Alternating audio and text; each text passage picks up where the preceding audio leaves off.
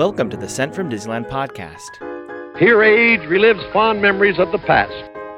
On this podcast, we'll take a journey into the past and explore Disneyland and Disneyland history with mementos, snapshots, and postcards sent from Disneyland from 1955 to the present. I am your host, your post-host Clocky, and today I'll be sharing with you 2 postcards sent from Disneyland. The front of our first postcard has the entrance to the Monsanto Hall of Chemistry. On the back it reads, "In Disneyland, millions have visited Monsanto Chemical Company's Hall of Chemistry, one of Tomorrowland's most popular attractions. Inside, the fascinating exhibits tell the story of Monsanto, where creative chemistry works wonders for you." It's postmarked January 16, 1958, and I assume they visited the park on Wednesday, January 15th, when park hours were from 10 a.m. to 7:30 p.m. The weather was a high of 82 and a low of 42. Park attendance that day was 3,134. It's addressed to a Mr. and Mrs. Chaz Shepard of Jackson, Michigan. It reads, "Received, Jan 18, 58. Jan 15. Spent the day here. Some place for kids, also us. Having a big time.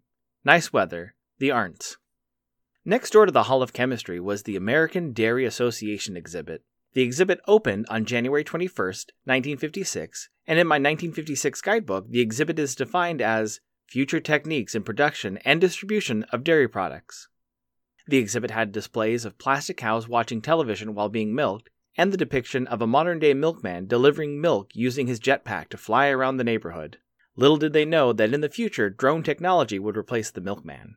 Attached to the exhibit was a milk bar or dairy bar where guests could enjoy a glass of cold milk, which was given the moniker Nature's Most Perfect Food. Disneyland maps list the dairy bar as a refreshment location. The dairy bar and the American Dairy Association exhibit closed on September 1st, 1958, and was replaced by a fun photo location. The building is now the home of Star Tours.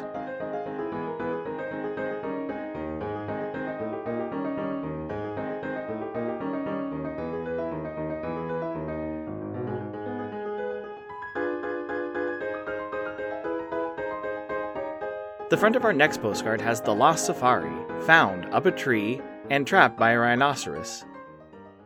On the back it reads, "Trapped Safari. A hunting party finds itself trapped by an angry rhinoceros, while hungry hyenas hopefully await a chance to share in the prey. One of the many surprises in store for the Disneyland guest as they cruise down the rivers of the world in Adventureland."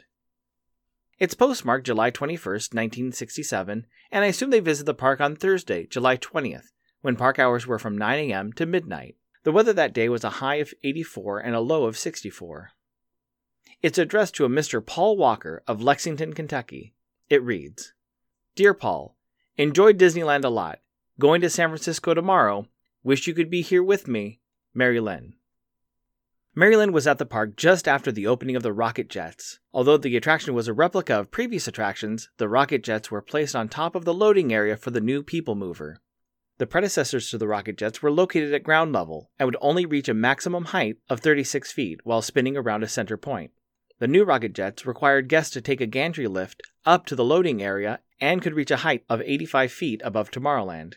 The gantry lift was meant to look like the NASA gantries the Apollo astronauts used to get into their rockets.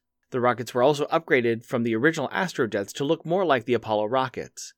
This renovation also allowed the Rocket Jets to jump from a B ticket to a D ticket attraction.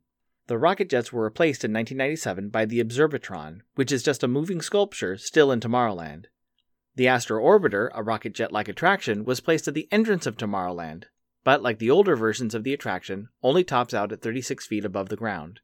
One of the Rocket Jet ride vehicles is still in Tomorrowland, but has been repurposed as a retail display in the Little Green Men Store Command.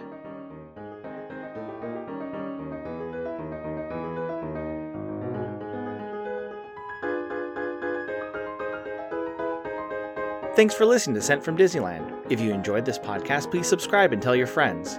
It would also help to leave a 5-star rating and comment on whatever podcast platform you use. If you'd like to support the show financially, please check out our Patreon page at patreon.com/sentfromdisneyland. Special thanks to e-ticket patron Tania and C-ticket patrons the Riley family, Debbie Weinstein, Brian Crawford, and Serious Inquiries Only.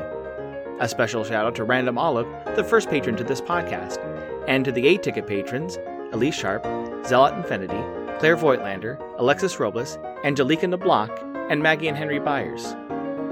You can find me on Instagram at Sent From Disneyland or on Twitter at Sent From Disney. For questions and comments, send me a postcard addressed to Sent From Disneyland, P.O. Box 44, Hood, California, 95639. This podcast is not affiliated with Disney, the United States Postal Service, or any post office or Disney properties. Opinions expressed on this podcast belong to its host and the guests of the Sent From Disneyland podcast.